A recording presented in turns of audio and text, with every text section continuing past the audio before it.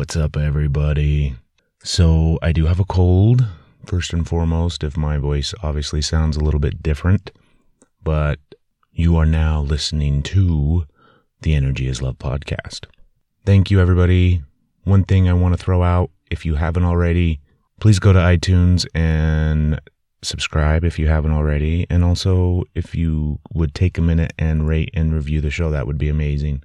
It's one way to help podcasts grow and expand, and as always, that's what we try to do with our show. So remember, you can go find all the episodes at energyislovepodcast.com, as well as Stitcher, YouTube, Google Play Music, iTunes, everywhere. You know it. This episode of the podcast is brought to you by one of our amazing sponsors. It's As Above, So Below, which is located in Roy, Utah. So if you live in Utah, wonderful, you get the opportunity to go visit. If you don't, I apologize. Make sure you make note of it as you drive through. As Above, So Below is a super cool little metaphysical shop where they have pretty much anything and everything that you would possibly imagine or need for your whole spiritual journey. The folks at As Above, So Below are also really good about hosting and putting on events on a regular basis. Coming up on December 17th, they're going to have a spellcraft workshop. You say, what's a spellcraft workshop? Well, it's the opportunity to learn how to work with some of the different things involved in spirituality and energy healing / work. Some of the stuff that we talk about on the podcast. So that's December 17th. Also, January 5th of next year, they're going to have a basic Wicca class. This is a 4-week class. Starts January 5th and it'll run throughout the month of January.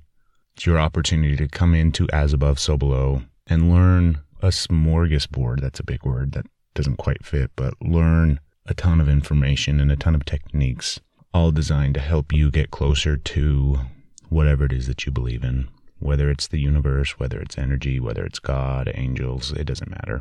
So go check them out. Go like them on Facebook. That's where you can keep up to date on all their events that they do and host.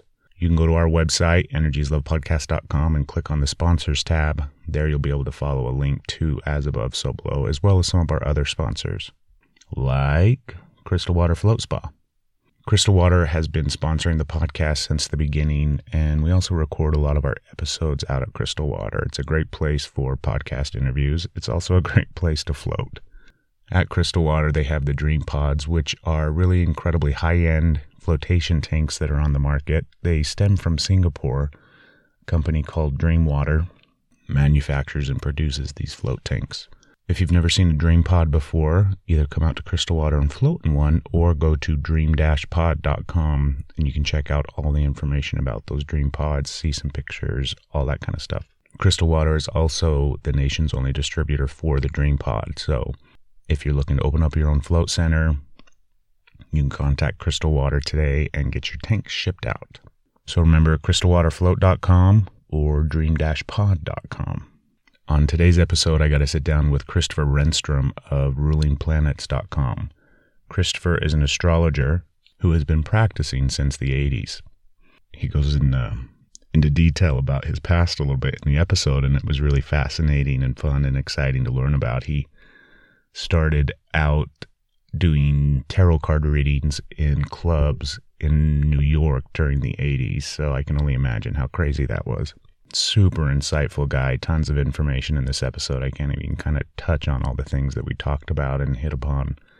But if you've ever been curious about astrology, if you've ever wondered some of the history involved, some of the ways that people work with astrology, also what astrologers really do, this is the episode. Christopher explains and describes things beautifully. So you can go find Christopher, like I said, at rulingplanets.com. Obviously, he's on Facebook. We'll go and share all those links in the show notes as well. Thank you, Christopher, for taking the time to be on the podcast. Christopher's definitely somebody we're going to have back on the show in the future. So for now, folks, sit back and relax and enjoy this wonderful episode of the Podcast for the Universe with Christopher Renstrom. You're listening to the Energy is Love podcast. Energy is love. The Energy is the Love podcast. The Energy is Love podcast. Energy is Love. The Energy is Love podcast. The podcast for the universe. The Energy is Love podcast. Well, good afternoon, Christopher. Hello. And I forgot to ask you, do you go by Chris or is it just Christopher? I prefer Christopher. Okay. Yeah. Christopher Renstrom with rulingplanets.com. Mm-hmm. So I told you before we started that I kind of don't have any questions, but I do have one question for you that I want to start off with. Sure. Astrology. That's such a huge, in my mind, a big realm of information. It's a huge topic with lots of stuff. 3,500-year history. Yeah. So it's been around for a while. Yeah, it's huge. How did you originally, back in the day, get interested in it and get involved in that? Okay. I was about 18, and I had just come to New York City, and I had been accepted at the Juilliard School of Drama. And I was all set to be an actor, and I sort of realized about 6 months into it, like, I didn't want to be an actor. I mean, I was interesting, but I was not that interesting, and you had to really commit yourself to full self-absorption to be an actor. And so I had switched over to playwriting, but while I was doing that, I'd gotten very interested in William Butler Yeats and had wanted to write a one-act play in the style of his own Cuchulainn cycle. Mixed up in all of that was an invitation to come study with an astrologer on the Upper West Side of Manhattan, Carolyn Esnian, and I did. She was the star pupil of Zoltan Mason, who was a very big deal in New York City in the 70s and the 80s.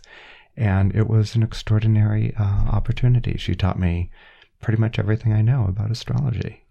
So it was way back when you were 18, huh? Yeah. And I've been practicing full-time since the age of 24. Wow. So I think a lot of times when... that's funny, too, that you wanted to be an actor. That was my passion when I was a teenager, my big plan. And I could tell, because you've got like that actor charisma, energy. Yeah. It's funny how our life goes, though, right? Yeah. Do you think that astrology, because I always think this as well, that I think a lot of times things find us because we're obviously intended to go in that route, in that direction. Do you feel the same way? Absolutely. Absolutely. I had actually, for the first number of years, maybe a good 10-ish years or whatever, I was better known as a tarot card reader. And then I was an astrologer. I mean, the astrology was in conjunction with, but tarot cards is how I made my living. And so I would go to work at about maybe 10:30 at night, and I would work all the major clubs like Area, Studio, Danceteria in Manhattan, and I would work until maybe about 3:30 in the morning, then do the after-hour clubs, and then I'd get home maybe about 8 o'clock in the morning or something like that, and sleep and get up and go and read cards again. So I did a lot of VIP rooms, and that's basically how I built up my clientele through tarot. So I read for a lot of Wall Street people, and Madonna and Cyndi Lauper and Johnny Sacks and Warhol crowd and the whole gang, and it was really an extraordinary education. I wouldn't trade that for anything. So you just kind of go and set up at these clubs and whatnot, and then read for people? Well, yeah, because the thing is, if you had an astrology chart, you'd have to draw it up, and so that was like impossible. You couldn't read that quickly. Mm-hmm. Whereas if you just had tarot cards, you take up a table in the corner of the VIP lounge or whatever, and you throw out the cards, and people are like, "Hey, what's going on?" or whatever. It's like, "We're doing tarot cards," or whatever. And they'd gather around, and you could read. You could do very, very quick readings, and yeah. How long did you do that for? About maybe 1985 to 88 or 89-ish. We had a Wall Street crash around that period of time. That's when a lot of the clients left, and the landscape changed. And that's actually when I was picked up by Allure magazine, which was Condé Nast Publications, to write a horoscope column. So I went into astrology full time at about 90 at that time. That seems so crazy to me that back during that time period, I think it's awesome. I didn't even realize that was that something that people kind of did, or was that just your own thing where you would go in and do the whole tarot cards? And I'm going to give you the whole... There was the East Village at that time was such a party capital of New York. There was like so much cocaine going through that. I mean, so there was like a lot of disposable income, and there was an extraordinary art scene that was going on. I mean, it wasn't just partying all the time. It was also an extraordinary art scene and music scene, and actually independent film scene that was developing in that time as well. And so there was such a fascination and interest with how's my stock going to do? How's my company going to do? How's my fashion label going to do? How's my singing career going to do?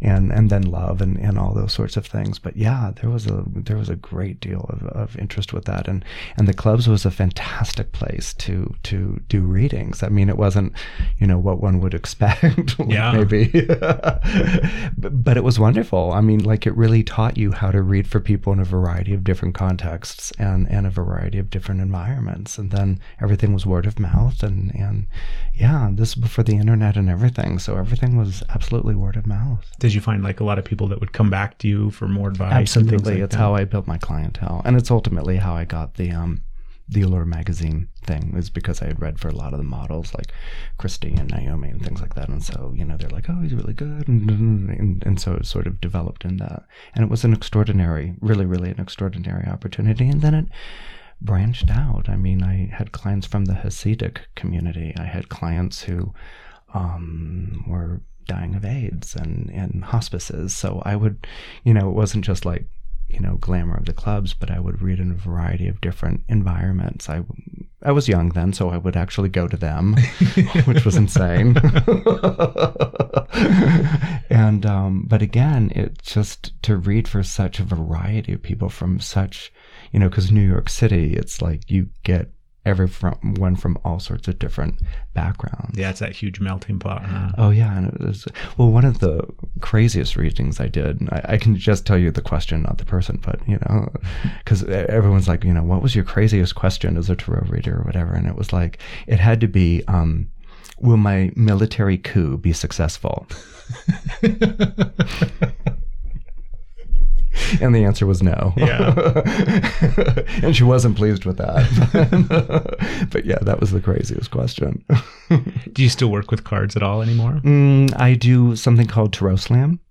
And so I work with people who work with cards, and so we do that every other month as part of the as part of kind of an outreach to the Salt Lake community, and I really enjoy that. But as far as like sitting down and doing a reading for someone, it's too time consuming, for me and energy, which is a funny thing because I used to like do 5-minute readings on the whatever, but I really prefer astrology. There's a beautiful structure and architecture to astrology, and so I really, really prefer that in terms of reading. But I do have a love for cards. I liken tarot cards to poetry and astrology to prose. That's how I kind of describe the difference between the two of them. I like that. Yeah. So you said you were 18 when you went to New York. Yeah. Like, where were you originally from, though? Like, where did you grow up? Menlo Park, California. Yeah, it wasn't that well known at the time that I left. And then a few years later, it was like, whoa. But that's where I'd grown up. It was a wonderful place to grow up. It was, near the Stanford campus. And so, it was, I was born in the 60s. And so, I got all of that, sort of 1970s, counterculture flavor or whatever, which was really delightful, mixed in with suburbia. It was kind of like a weird surrealistic mix there, but it was an extraordinary time. It was really, really an extraordinary time, and certainly a time of flowering for, anything dealing with spirituality or alternative beliefs. I mean, this was the time when it was just really... Well, that's what I want to kind of ask you, because, I mean, that time period, that time frame, the 60s and 70s, I think, and granted, I wasn't born until... I was born in 81. Okay. So I missed out on that time period. Yeah, kid. But there is a lot of stuff that took place during that time period. And like you said, it was a really ideal place for expression and for growth and a exploring. lot of yeah. Do you think that, because I've talked to people before in the past and things like that, and it kind of feels like we may be in that same kind of time period Absolutely. now. Would you agree in a sense? Absolutely. I can only speak from astrology, because I'm familiar with other disciplines and approaches, but not, but astrology is going through an extraordinary renaissance right now. I mean, it's really, we have a variety of different schools. There's Hellenistic astrology, there's Jungian astrology, there's evolutionary astrology, and they're really kind of defining themselves. And what's kind of nice, actually, about the current crop of astrologers is that there isn't this real need to compete with one another. I mean, the older astrologers, you sort of still see it show up, and I'm just kind of like, really? And I think in a lot of ways it's because the internet has really sort of opened up exposure. And so there isn't that need to sort of like, I have to body tackle the next client type of thing. And so it becomes more relaxed. And also I think the culture of, oh my God, am I going to really say the kids? Maybe. Oh, God, forgive me. But there is a culture of sharing information, which is really, really wonderful. And people sharing not only information, but their journey and their exploration. And so it's not as balkanized as it was, earlier, where people really sort of had to like stake out my territory and this is my school, or this is my belief, or this is whatever. And there's this open sharing that goes on. And what's also exciting about astrology is that we have texts, Islamic texts that are being translated right now that no one's read in hundreds of years. Mm-hmm. And so we have also astrologers who are not only translating this, they're kind of like university professors who are closet astrologers, but that's always been the case. It's actually always been the case, but they're translating this, and they're also translating the techniques.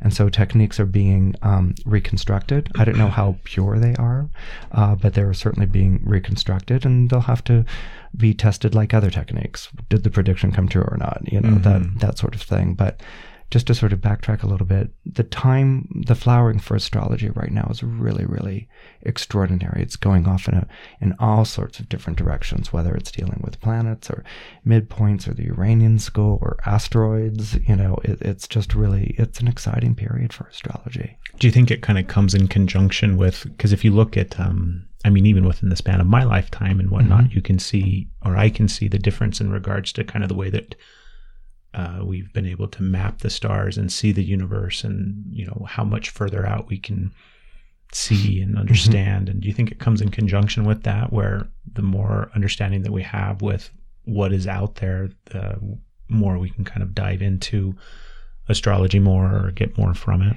Certainly the invitation for creativity is there, but also it brings up snark attacks, where people are like, what are we going to like invite all these asteroids on in, and it really gets ridiculous. I mean, my joke is there's an asteroid for that, instead of there's an app for that, there's an asteroid for that, because there'll be the asteroid of Baskin-Robbins 31 flavors. And, I went and got an ice cream today, and the asteroid, it really can get ridiculous. But at the same time, there's still this wonder and this awe. And people are starting to sort of throw out ideas of like, okay, if we discovered alien life, what would that do to our astrology? We wouldn't have the points of reference or the perspectives and things like that. And so people are starting to really, really play around with that idea. It will always come back to the fact that we are on planet Earth, and everything in astrology is seen from the Earth's perspective.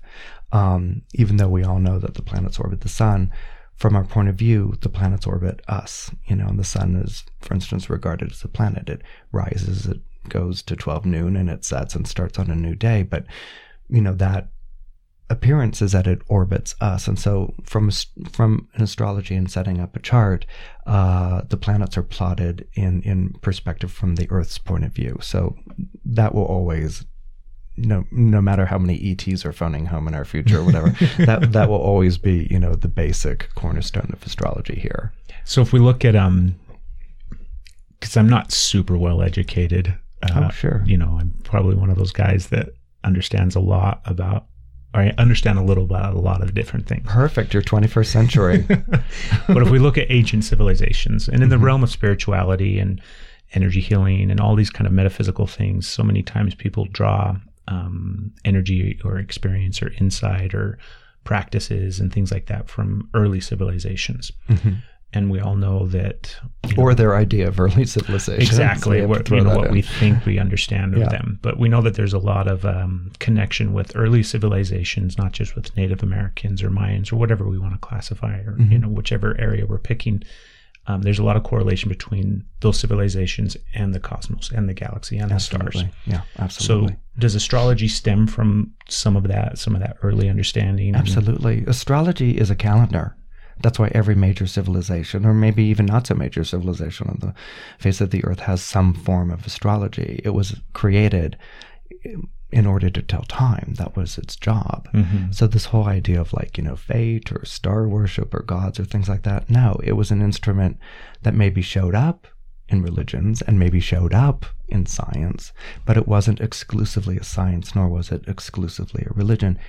It was a calendar. I mean, if you could design a year and draw it into the 4 quarters of the 4 seasons, and map out the time when the sun felt like it was closest to us, summer, or furthest away from us, winter, or the sun was rising on a new year, like in spring, or setting on a year, like in the fall. Once you set up that in the seasons, then you actually set up this continuity. The world goes from being a place fraught with change and accidental happenings and who knows what's going to happen to actually consistency and continuity. You know when to plant, you know when to harvest, you know when to build a temple, you know when to marry. And so these are the early horoscopes. This is why they're cast, is in order to come up with the best time to, for instance, go to war, or to launch a ship, or will my ship come back? We have early horary horoscopes, which are question horoscopes, which are basically they're really a collection of, will my ship come back? Will my harvest do well? Is the woman I'm marrying trustworthy? Is her family going to go into debt? They're these kind of like mundane sort of questions, but then they would place these questions in time. You could almost think as an astrological question being time-stamped, and this is centuries before the internet. It's time-stamped with a horoscope. And so you would read, what's the nature of Mars or Jupiter or whatever with this, and then you would do your best job to answer that question. So astrology actually went against this idea of like a fixed fate, and it was really more about how do you negotiate, how do you time something so that you get the most effective action. You don't want to plant crops in the dead of winter. You want to do them in the spring, and so astrology was basically time telling and time keeping. And as I said, that's why we have Babylonian astrology, Mesoamerican astrology, Indian astrology, Chinese astrology. We have they don't fit our understanding of astrology, but they're absolutely astrological systems that are coming out of Africa, areas in Latin America, the Pacific Islands. I mean, whenever you were using the stars to calculate time and to set your calendar, that is astrology. Well, then we've been doing that forever. Yeah, in a sense. Exactly. Right. Exactly. Yeah. So interesting. I'm so excited to get to talk to you. We've been trying to get this interview up for a while, and I'm really, really glad that we made it happen. How much of it, because if we think about, like you said, there's all these different types of astrology from all, the 4 corners of the world where every culture, everybody's got some different aspect of it. It's a big sky. Yeah. And so does it have more to do, like if we think about it, and the way I'm looking at it or the way I'm thinking about it is that you have like astrology as a whole, but then you have, and like you say, it's a big sky. So, their viewpoint when they're looking up from whatever continent they're on is going to be different than ours, right? So it's going to mean something different. Is that correct, right? Yeah. Well, I mean, the biggest example would be Vedic astrology versus Western astrology. Indian astrology, they've got a whole different calendar than we do.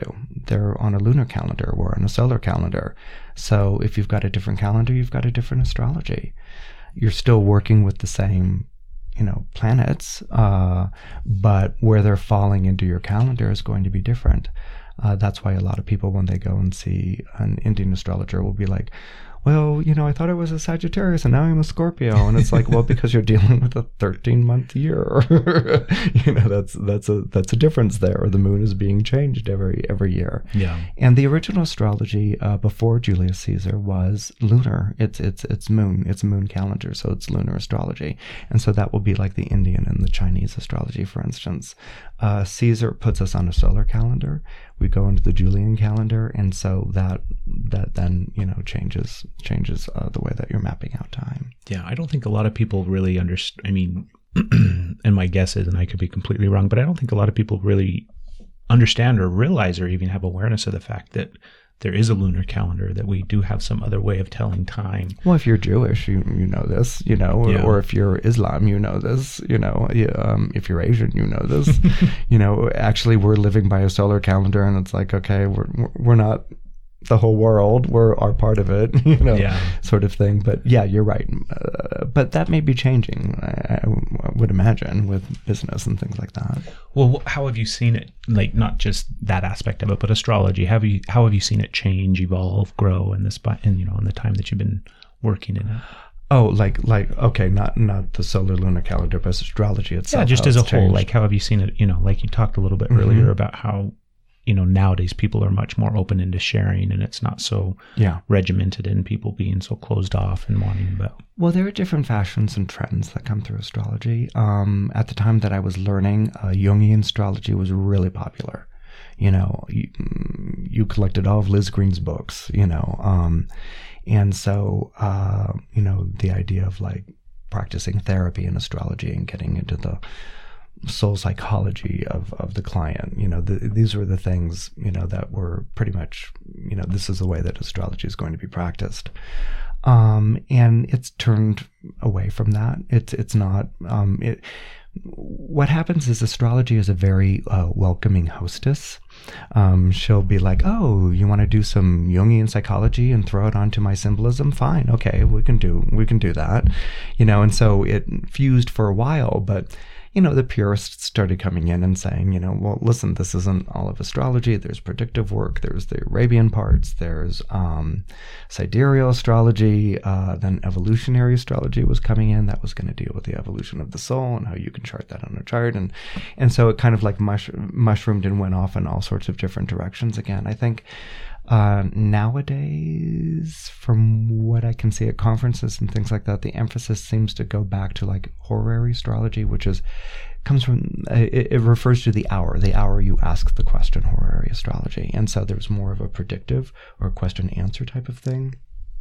I'm not sure how much therapy, quote unquote therapy, is being done, which may also reflect the current therapeutic culture where it's more right. It's like, you've got depression, here's some drugs or whatever, and the person's like, well, I thought I'd talk about my mother issues, and like, wrong psychiatrist, whereas it was the opposite, I mean, I came of age or whatever in New York City, following Woody Allen films, so everyone had a psychoanalyst, and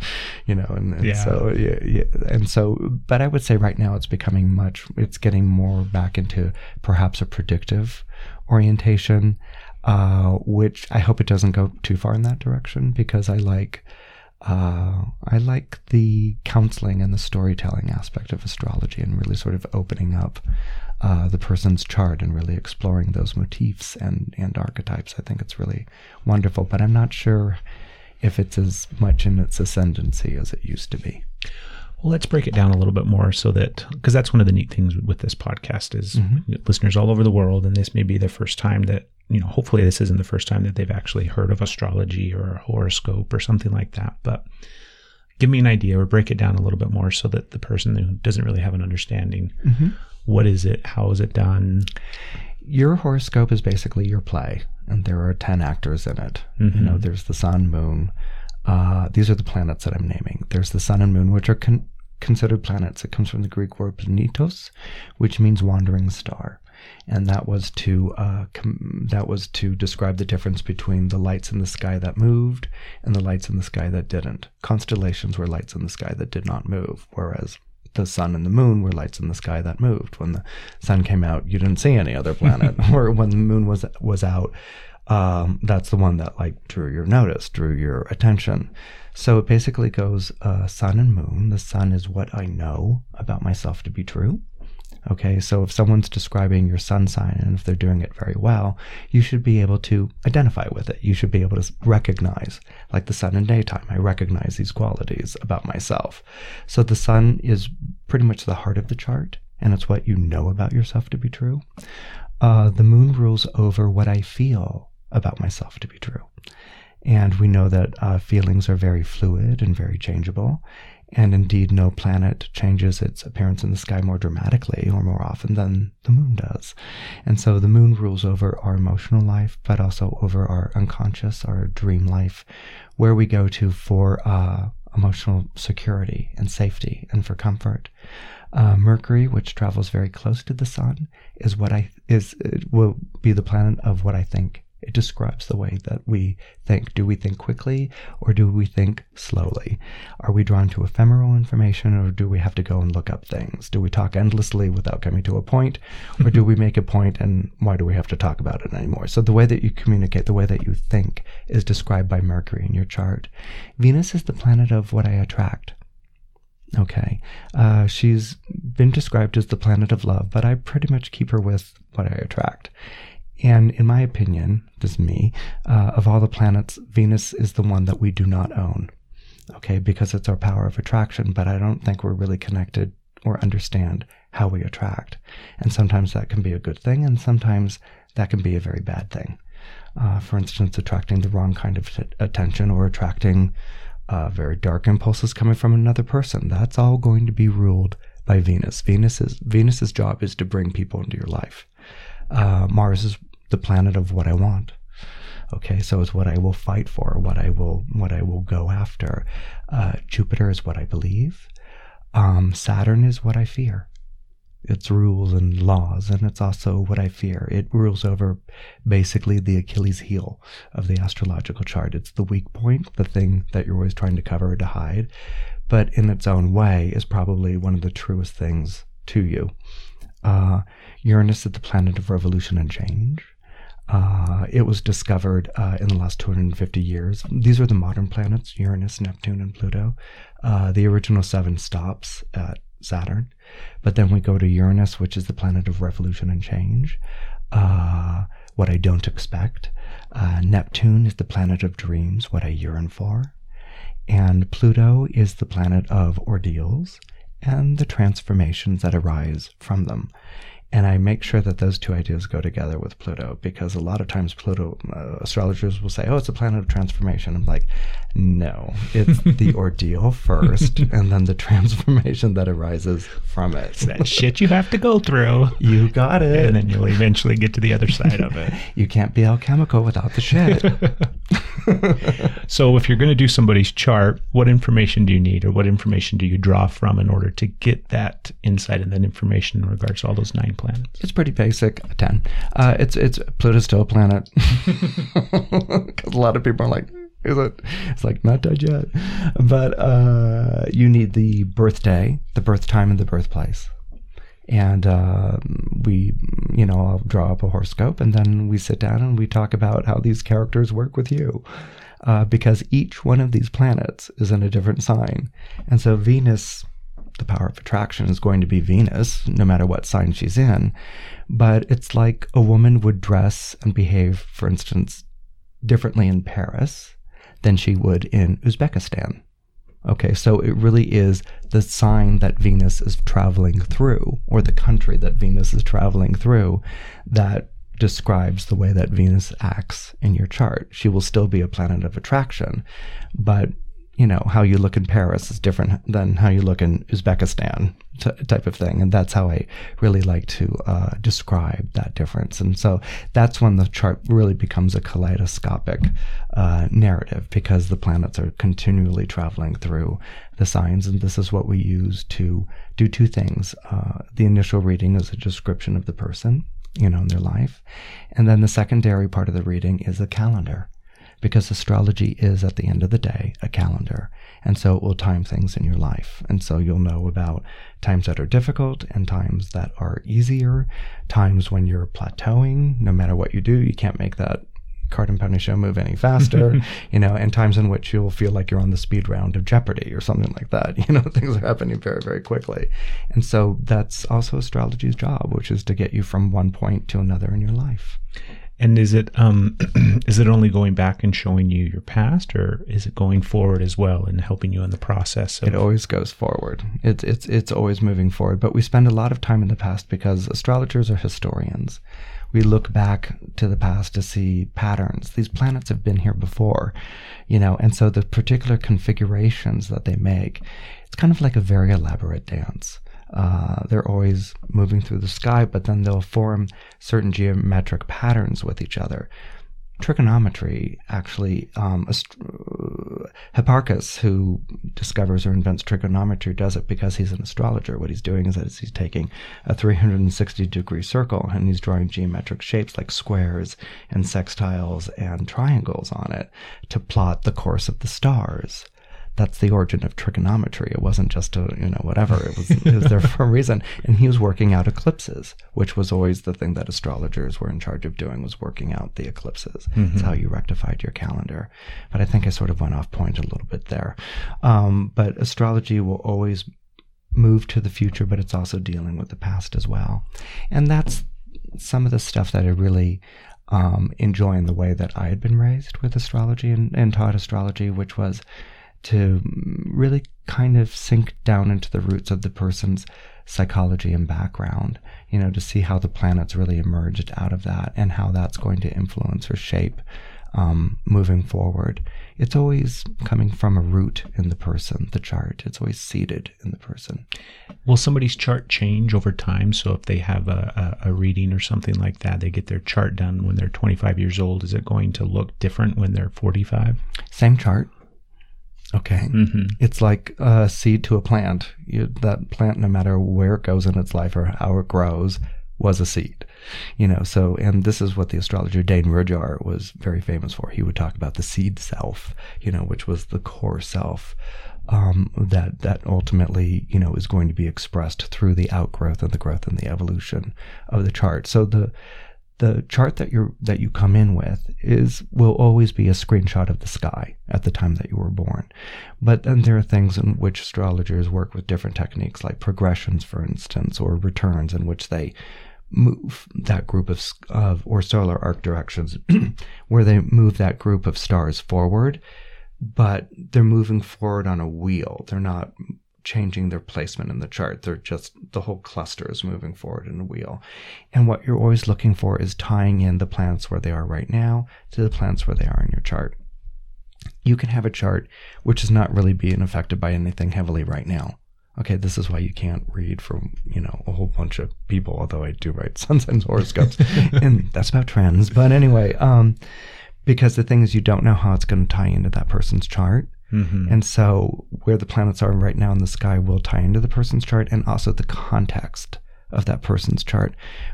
In that circle, we have 12 houses. There's a house of self, a house of money, a house of friends, a house of death, a house of self-undoing, and I liken it to spaces on a Monopoly board. The planets will, they're kind of like the little dog or the shoe or the iron. You move the token, so many X amount of spaces, and then where it lands.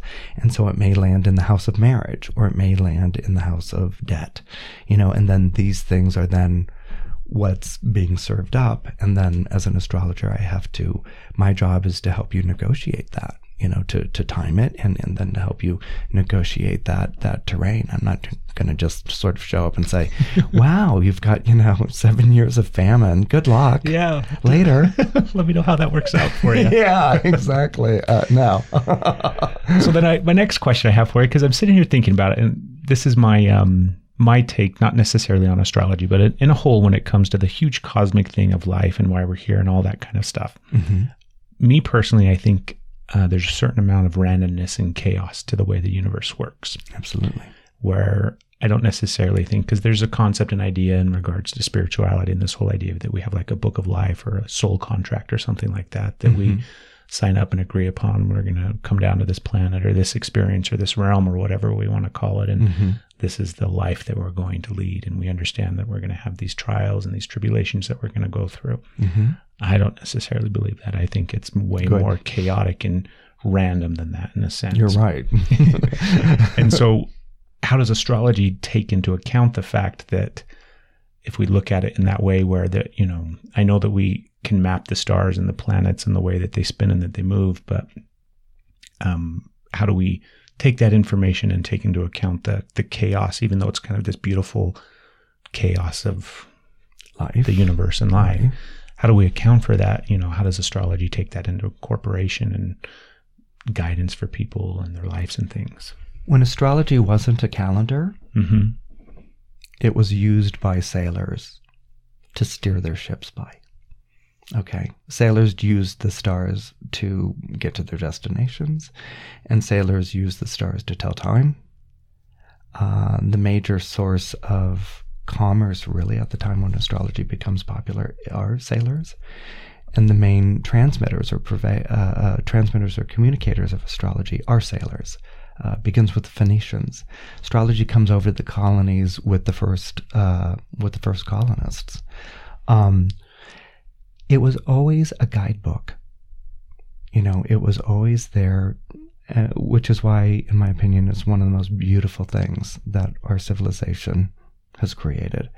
It was always used as a guidebook. So astrology is basically a traffic report, a weather report. It's the ephemeral information. It's the stuff that you tune into at the beginning of your day. Like, how are your stocks doing? What traffic route are you going to take? What's the weather? What are you going to outfit yourself for the day? And that's just what a horoscope is. It was always meant to do that. Does that stock report or weather report or traffic report from 10 days ago have any meaning for you right now? Right? You're like, yeah. So what? Who cares? It's the same thing with astrology. It was that disposable. So astrology never became an ideology. It never became a religion. It never became a science because, and in my opinion, it survives because of its disposability.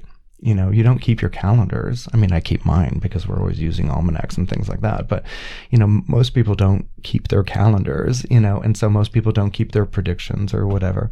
So astrology was here to help you get from one point to another, from cradle to grave, basically, in the best shape that you could possibly get there. And so who's going to get to work faster? The person who just jumps in the car and drives to work, or the person who puts on the traffic report and finds out, hey, there's an accident or whatever, and here's an alternate route. Well, astrology serves the same purpose. It's to help you get through your life and to understand the chaos. That's one of the most beautiful things about astrology. It's not going to tell you that there's no chaos. It's there to help you through the chaos and to even understand the chaos. What you do with your own chaos is your own business. There are charts of people who, there's a very real question, for instance, of whether that spiritual chaos or that psychological chaos is going to overtake them. You can see charts in which you're just like, wow, I hope this person is set up in such a way that they can get through this or grow from this. And you can see charts in which it's just game over. Yeah. And I hate to say that. It's one of the worst things, whatever. And as an astrologer, we're always coming from that corner of helping that person to get through that. But you can see horoscopes in which it's really, the person's going to be blindsided. And that's the irony. It's usually the horoscopes that are really the most stressed out or look difficult, that everyone's like, oh my goodness, this is horrible. Those are the survivor horoscopes, or those are the horoscopes that will go on and do great things because they're operating with pressures and difficulties and obstacles.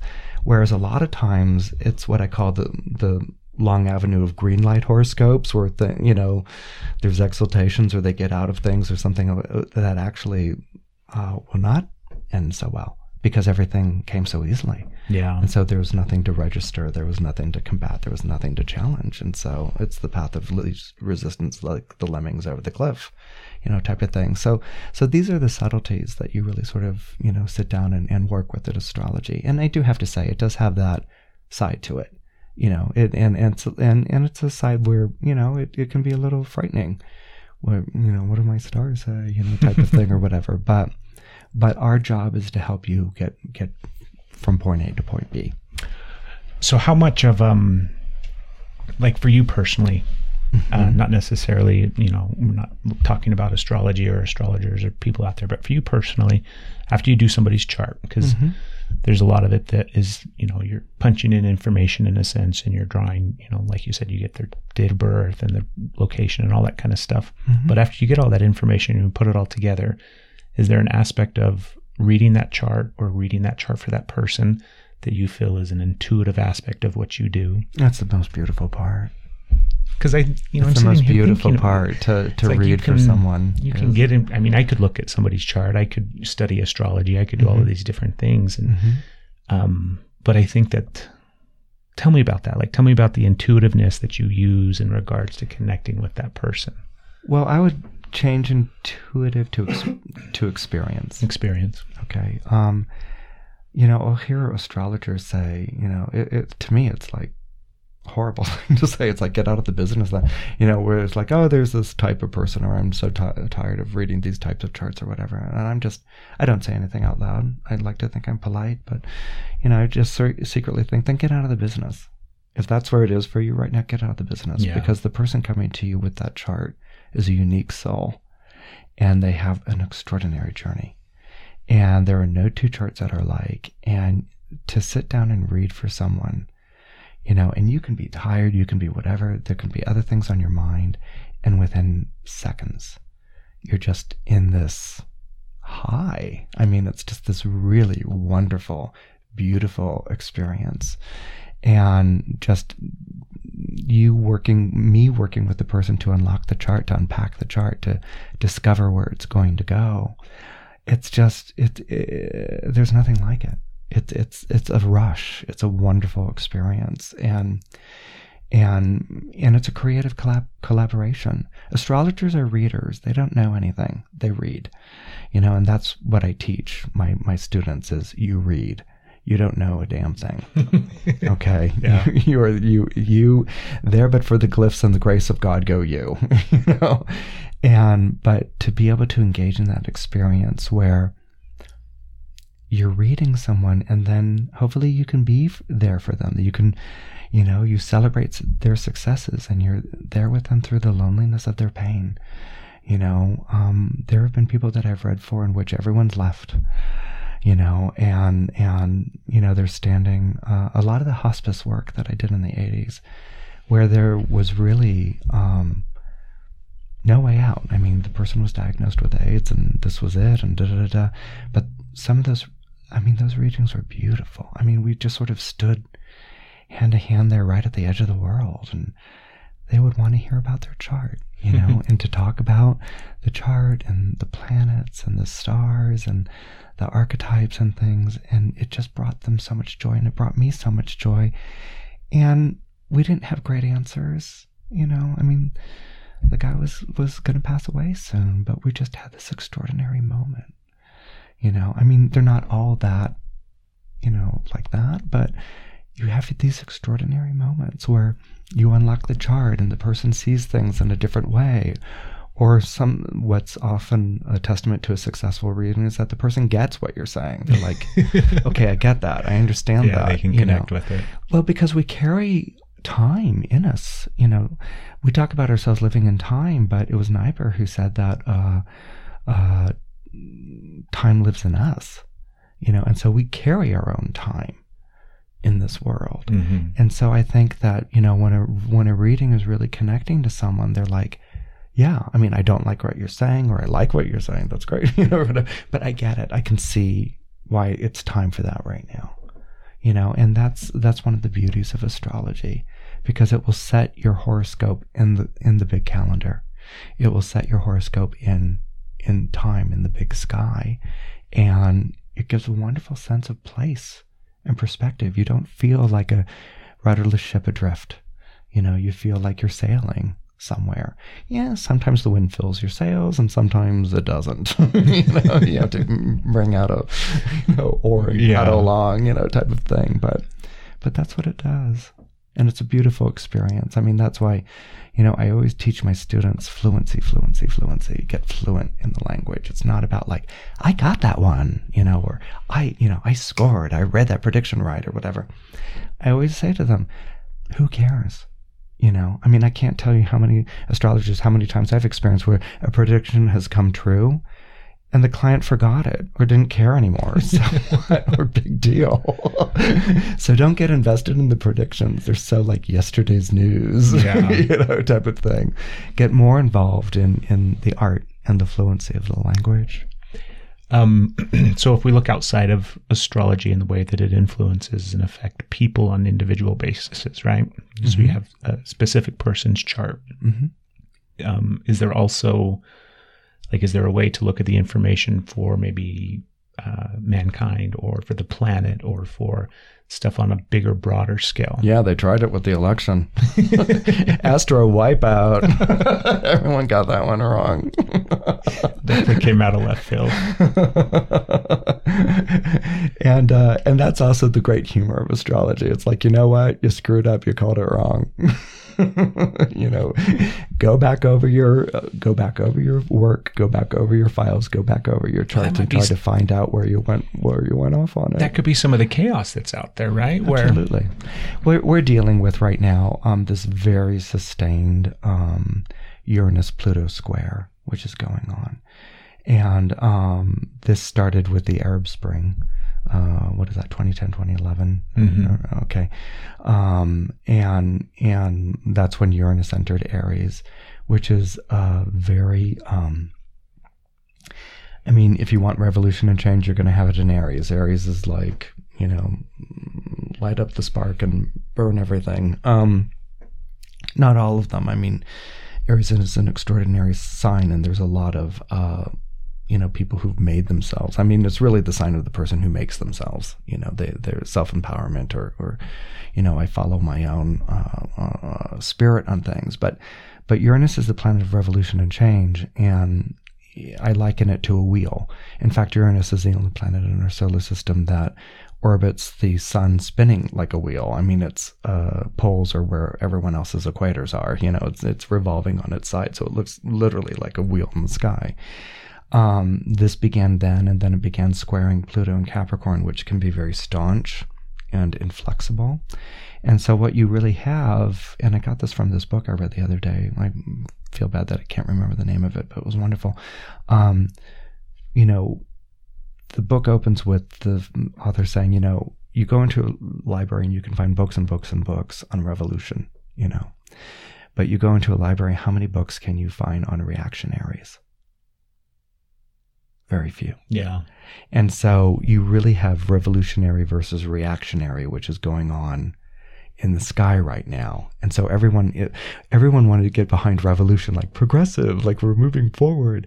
And no, we have this Pluto and Capricorn, which is extremely reactionary. I mean, the best days were in the past. We're not going to change from here. And so it literally took that revolution and flipped the whole thing on top of itself. So you've got this wave of, conservatism or whatever. And as an astrologer, you go back into your history and you look at what happened before. Neptune was discovered, Neptune entered Pisces around the time of the Arab Spring, and when it was discovered, I think it's 164 years ago or whatever, there was a revolution taking place called the Spring of Nations, and it was taking place in Europe. And that's where Marx writes the Communist Manifesto, like right when, Neptune comes on in. And so, so you can see that we've been here before, that these things flip or there can be reaction or whatever that takes place. And our job as astrologers is to be good historians, is to go back and find that and then be able to sort of like interpret what's going on as we move on forward. I mean, it could be like, okay, this is the big breaks being pushed on progress, and it will last 3 more years because Uranus is only in Aries, I think 2, maybe 3 years more. Or it could have brought up, Pluto, things that were under the surface that are very reactionary and very dark, and it's the time to really shine light in it. You're not shining light if you're screaming at someone on the opposite end of or whatever, but you're shining light if, all of a sudden you can't get to where you were going anymore and you need help or you need to engage in conversation or something like that. And that may be what's going on. Certainly Pluto's connected to mortality. And so the mortality of the planet, the mortality of civilization, how we deal with mortality, the right to death, these are the issues that are very, very powerful right now. So it's not, tie-dye shirts and yoga pants. This is, these issues are in the boardrooms and they're in Washington, and they're very real. And Pluto will always play for life and death stakes. It's ordeals and the transformations that arise from them. Well, that's, because that's what I was thinking as you're sitting here talking, is that, in my opinion, and the way I kind of look at it, it is that opportunity for us to go through this experience, this transforming experience of, on the outside, or sometimes we can look at it and realize, it just looks so miserable, and how are we going to get through this? And we're talking a little bit about the election and the current state of America and things like that. It was wildly depressing. And for so many, particularly for so many of my older women friends, just to see, my God, we couldn't get ERA through. We can't elect a woman Jesus, Mary and Joseph. It's just it was really, we're stuck with white guys again. I know. My daughters, my wife and I, we've got 3 daughters, and they woke up because I didn't let them stay up for the election. They're all teenagers. You were kind. Yeah. I'm like, you guys, it doesn't matter. Go to bed. You'll find out in the morning. And that was the first thing that they asked when they woke up. Right. And then they were just pissed off and depressed and frustrated. And because it's kind of but then you realize a lot of different things, which is, they're not the same placements, but the placements are very similar to the 60s in the United States of America. When you say placements, are you talking planetary placements? Okay. Yeah, there's a similar style of energy that's going on through. Back then, we were dealing with a Uranus-Pluto conjunction in the 66, 67, I believe 68 period. And right now, we're dealing with the Pluto-Uranus square. Okay. A conjunction is basically, think of a hand of a clock. The hour hand and the minute hand are in the same spot. That's a conjunction. So 12 noon. Whereas a square is quarter past the hour, 12:15. Okay. So when planets are at the same exact point, it's a very powerful point. And then when they're squaring each other, they're in conflict or they're struggling with each other. And that's a signature that's repeated to now. And what we're seeing is, basically everyone said, government needs to be fixed and well, now it's passed it back to the people. This is your government. What are you going to do with this? Are you going to buy into whatever? Are you going to, as Thomas Jefferson said in the Declaration of Independence, if you don't like your government, take arms against it and throw it over. Yeah. That's the part of the Declaration of Independence people don't read to. They just read the first part, but they don't keep reading. Thomas Jefferson in Aries says, you don't like the government you've got? Get rid of it. I think that's what's going. I think that's, this is kind of the catalyst for massive change that needs to happen. Yes, absolutely. Where it's not necessarily we're sliding backwards and it's going to, all these things. There's no backwards to slide to. Yeah. I think it's really just a matter of, this is going to be the opportunity for us to get pushed into that next phase and that next level of where things really can change now, as opposed to everybody just talking about change and not doing anything. I think there was a dream, to use chaos, your word, I think there was a dream that was going to be done nicely, and now we realize it's not going to be done nicely. It's not going to be nice. Yeah. And at first it was kind of is it going to be rise of this or rise of that or whatever? No, you realize people are really angry. People are really angry, and you've had people in leadership positions. You can fire shots in the sky and start a stampede of cattle, but it doesn't mean you can hurt it. And that's where we are right now. And so there's a lot of anger and there's a lot of fear, things that are connected to Pluto. Capricorn is things in the past. This has always worked. Don't change it. And so Pluto is eating away at those Capricornian virtues, which I sort of hate to say it because I'm born under Capricorn, so I like my sign. but Capricorn is very much the traditionalist or the reactionary. And this is what came out was, I don't think anyone, including, the people who were being called reactionaries, realized how powerful the reactionary behavior was. But I don't think we should assume for a moment that it's unified or comprehensible. I think it's, different people, different groups, different whatever that are acting out. Yeah. And so it's going to be, hide your money and lock up your daughters. Donald Trump's in the White House. It's a good mantra. I like that. Mr. Toad's Wild Ride. If you remember the Disney thing with the eyes. Yeah. Gets behind the car. I'm hoping you can answer this question or at least speak on it. Okay. There's another thing, well, not another thing, but one of the things that happens and pops up, and you'll see it, you know, in the realm of spirituality and in the community of spirituality, in a sense too, is when Mercury will go retrograde. Mm-hmm, mm-hmm. And so I'd love it if you could explain what the hell that is for people out there. Because you'll see that pop up and you'll see, you know, people talk about it. And tons of times, because Mercury goes retrograde 3 times a year. Yeah. And it's like, well, it's, you know, it's retrograde again. So we have to stay home and we can't go out and we can't do anything and all these different things. Right. So, No, that's... Mercury retrogrades are one of those things that it's one of those astrological terms that's really drifted into pop culture, and it's drifted into pop culture through sun sign astrology and things like that, which I'm all for. I love sun sign astrology. I'm a sun sign astrologer and proud of it. But it's one of those things that has sort of drifted into popular culture. Mercury retrograde, it's the planet of communication, okay, the planet of thought. And it's the buying and selling planet. Okay. The Latin root of Mercury is merc.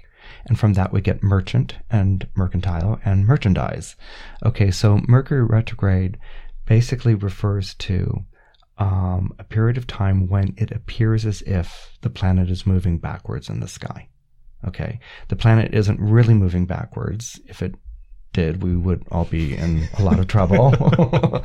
Okay, but it looks like the planet's moving backwards in the sky. Okay, and this isn't something that astrologers could see anyway, because Mercury travels so closely to the sun. You can see it, you know, at its longest period, like I think it's 90 minutes before sunrise and 90 minutes after sunset, and then that's it. Mm-hmm. So Mercury retrograde is when it looks like it's actually moving back into the rays of the sun again. Okay, what it said is that any planet that is retrograde. Okay, so Mercury can be retrograde, Venus can be retrograde, that's a special gift. Mars can be retrograde, Jupiter, Saturn, Uranus, they can all be retrograde. Everyone can be retrograde but the sun and moon. When Mercury is retrograde, a lot of times it's watch out for any sort of technical glitches, you know, because Mercury is also connected to commuting. It can be connected to cars, short trips, short journeys, commuting. How something was bought, how something was sold. It can refer to offthetruck.com, you know, merchandise, which is, you know, kind of dodgy, you know, sort of thing. So a lot of times people would say Mercury's retrograde, so be extra careful about, you know, a purchase or selling or getting from one place to another. From what I've seen with it, they're kind of marvelous. Actually, I love Mercury retrogrades. You take 3 weeks and you add 2 weeks to it for postponements and delays and difficulties. I mean, Mercury just loves to sprinkle flies in the ointment, you know, and drop monkey wrenches, you know, and the smooth running of your day, it's not going to happen, you know, type of thing. But a Mercury retrograde can also invite you to revisit the way that you approach your normal day or the way that you think. Mercury retrograde a lot is like sort of adding up a column of numbers over and over and over again, and you get a different answer every time. So it forces you to walk back over, you know, how you're doing your sums. And that's the best way to work with Mercury retrograde, because it can actually, it has its own genius. Did you ever see the film The Shining? Yes. One of my favorite examples of Mercury retrograde, okay, because Mercury is how do I get from here to there? And so it can be a direct route, or it can be detours, or it can be mazes and labyrinths and things like that. So Danny's in the labyrinth, right? Mm-hmm. And he's running on through. And his father, Jack Nicholson, you know, is like, you know, Danny, or whatever. And so... And you can see that at some point, you know, Danny's going to get exhausted, reach the dead end, you know, or whatever. I mean, this is not going well. But he takes a moment and he stops. Okay. And then he puts his foot behind him. And the other foot behind that, and the other foot behind that, so that he carefully retraces the steps that he's just run. And then he dives over to like one corner of the labyrinth or whatever, and hides his traces. Mm-hmm. That's the genius of Mercury retrograde. It's like, I could continue along this and not end up well, or I can backtrack over and then through cunning and deception, deceive what is an enemy or an opponent. In this case, it's his father. And so Mercury retrograde can do that. A lot of times people say it's spiritual insight and stuff. Mercury moves too quickly. It's about wits, shrewdness, cleverness, cunning. and so that's, the Mercury retrograde, if you can use it in a very clever and cunning way, can be extremely winning. I'm glad that's where you went in comparing it to The Shining, and not the whole thing of like, if, because Jack Nicholson goes crazy in The Shining, has a psychotic break and snaps. Right. No, that's not the Mercury retrograde part. Don't worry about it. It's not a big deal. You just have to suffer through the Shining aspect of Mercury retrograde, and you'll be good to go. But. Or if you find yourself at a dead end or a cul-de-sac, simply backtrack over what you did, and you'll probably end up not only finding your way out, but a better approach than how things were done before. Because, think of the way, especially nowadays, Mercury rules over Twitter, and the way that social media has changed our attention span on our emotional reactions and the way that we gauge time. Yeah. But the thing is, when something doesn't fly up as a link, does that upset you? And how quickly does it upset you? It's really changed our sense of time. So Mercury retrograde actually kind of like gets you to question the smooth running of your day, because watch how many people get angry when their smooth running of their day doesn't run smoothly. Or Utah, aren't we the worst nation of drivers or something like that, right? Because that road rage or whatever is going on. It's like, what is so friggin' important that you have to get from one, type of thing. And that Mercury retrograde sort of gets you to laugh at something, but it also gets you to be like, step outside of your day-to-day, moment-to-moment mindset. And not take it for granted. It's not so trustworthy, or there's a little bit of chaos that's been sprinkled in there, type of thing. Well, it's a good way to approach it. Yeah. Remind yourself to slow down and account for that chaos and whatever the hell's going to come up. Or remind yourself of your genius. Okay, your way is blocked. Are you going to sit down in the middle of the road and have a hissy fit? Or are you going to get resourceful, cunning, shrewd, clever, figure out another way to do it? That's the gift of the Mercury retrograde. Yeah. So you not only do charts for people and readings for people, but you also do horoscopes, right? Mm-hmm. So, which is kind of the same idea. But if if we're looking at like a horoscope in a newspaper or online or something like that, that's a snapshot. Yeah. So how do you get that information? How is it that you go for? Do you know what I mean? How do you get that individualized information for each sign or whatever the case may be? Well, it's hard to use individualized with something like a daily column because it's very generic, but there's an art to it. There's a kind of haiku. That's what I try to go for with it. When I first began with the San Francisco Chronicle, I took over from Jean Dixon. I don't know if you know who she was, but she was kind of a big psychic in her day. And she had gone to a higher level, higher plane. And I took over from her for this San Francisco Chronicle and then sfgate.com. But what you do is that you draw a horoscope for the week and you follow the moon through the week. That's the technical thing that you do. But what I love is that I only get like about 25 to 30 words.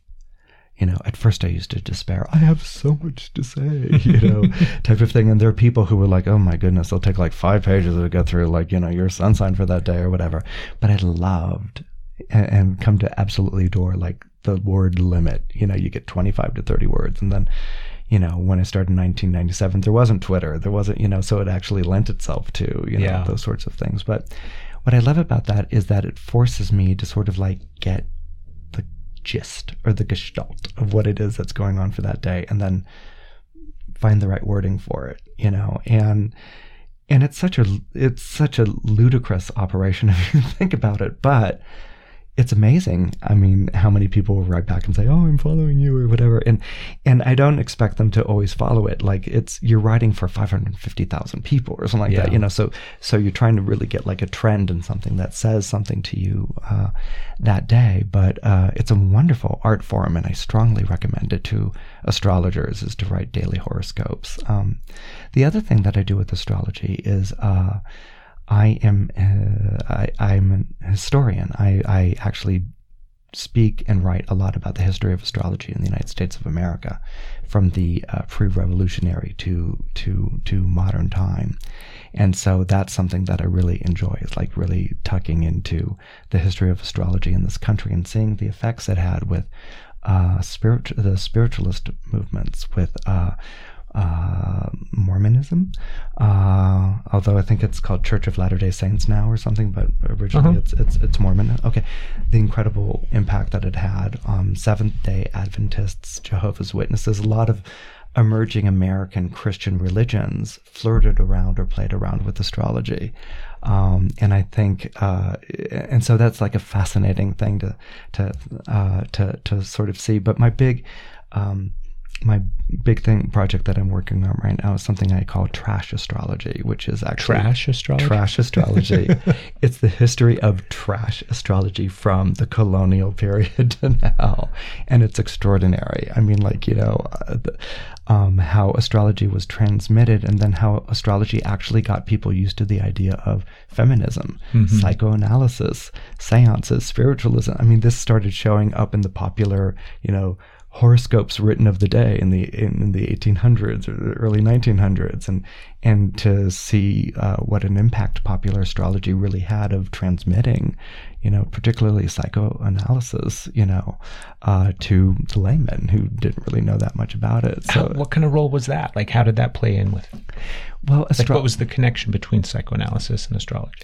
Astrology, as I said, is a very welcoming hostess. She'll pick up, you know, whatever is being, you know, put on it. So a lot of the astrologers in like the 1920s particularly, who were becoming familiar with psychology, would sort of start using psychological terms with the planets and with the zodiacal signs. There's even this leaflet that this pharmaceutical company put out in 1926. And it was, I think, originally for bromides or something like that, but it would do like your psychological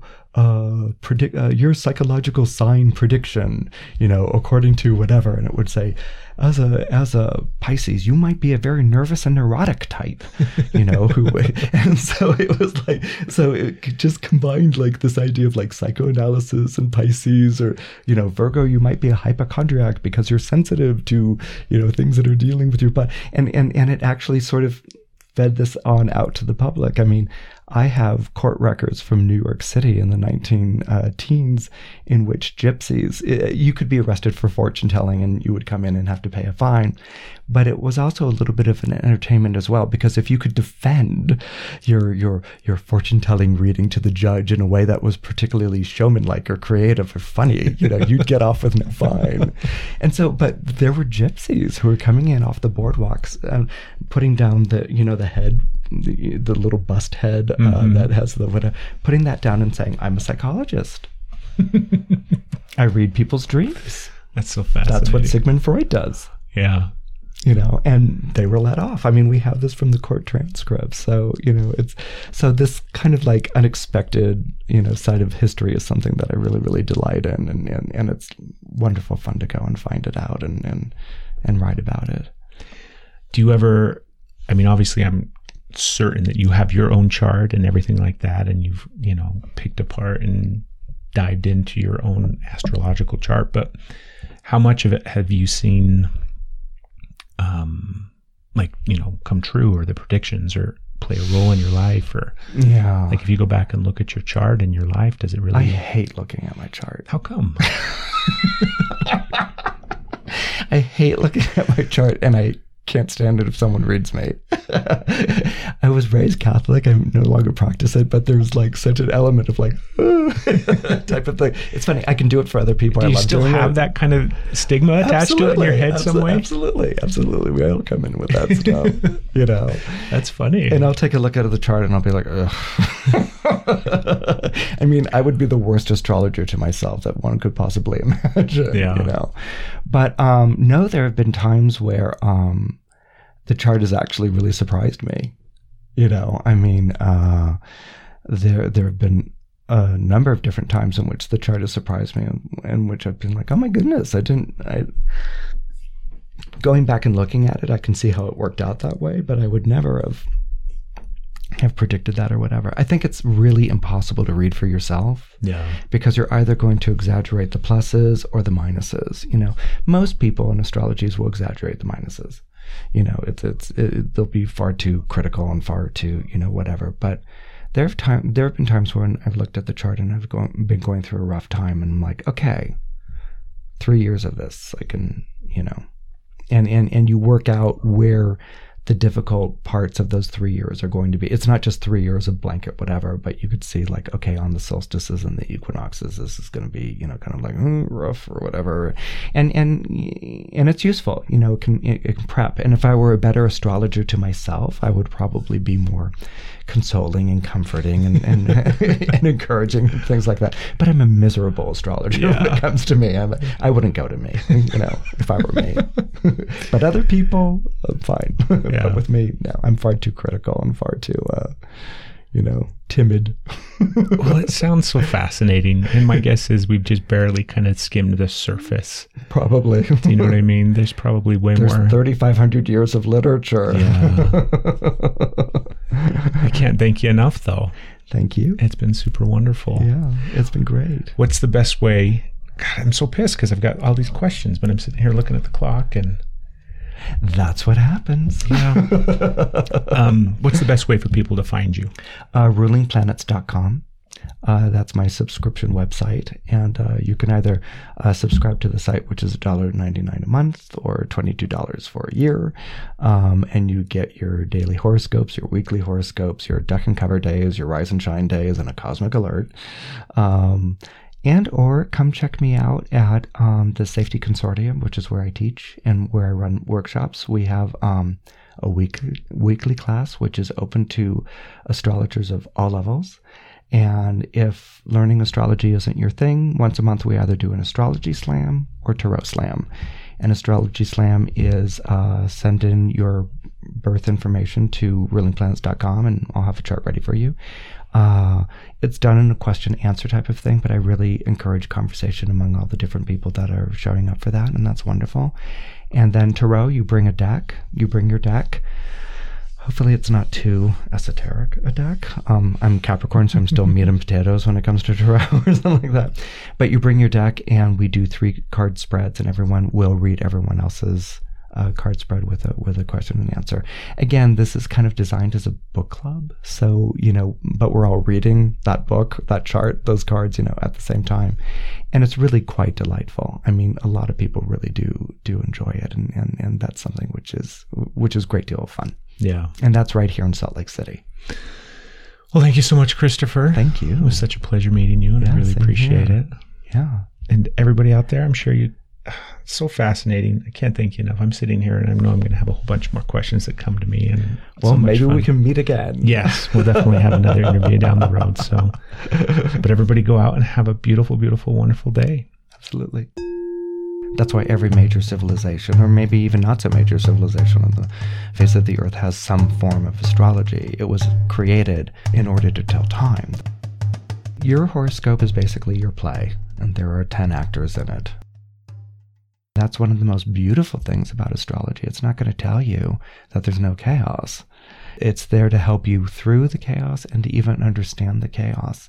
What you do with your own chaos is your own business.